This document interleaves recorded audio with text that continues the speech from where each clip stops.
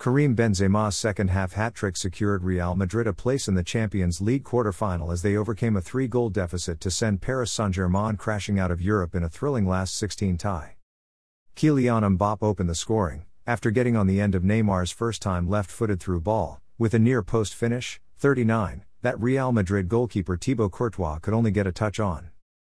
PSG were in cruise control until Real were offered a lifeline by Gianluigi Donnarumma, as Benzema forced him into a mistake in his own area before finishing off Vinicius Jr.'s cutback. Click on the link below to watch.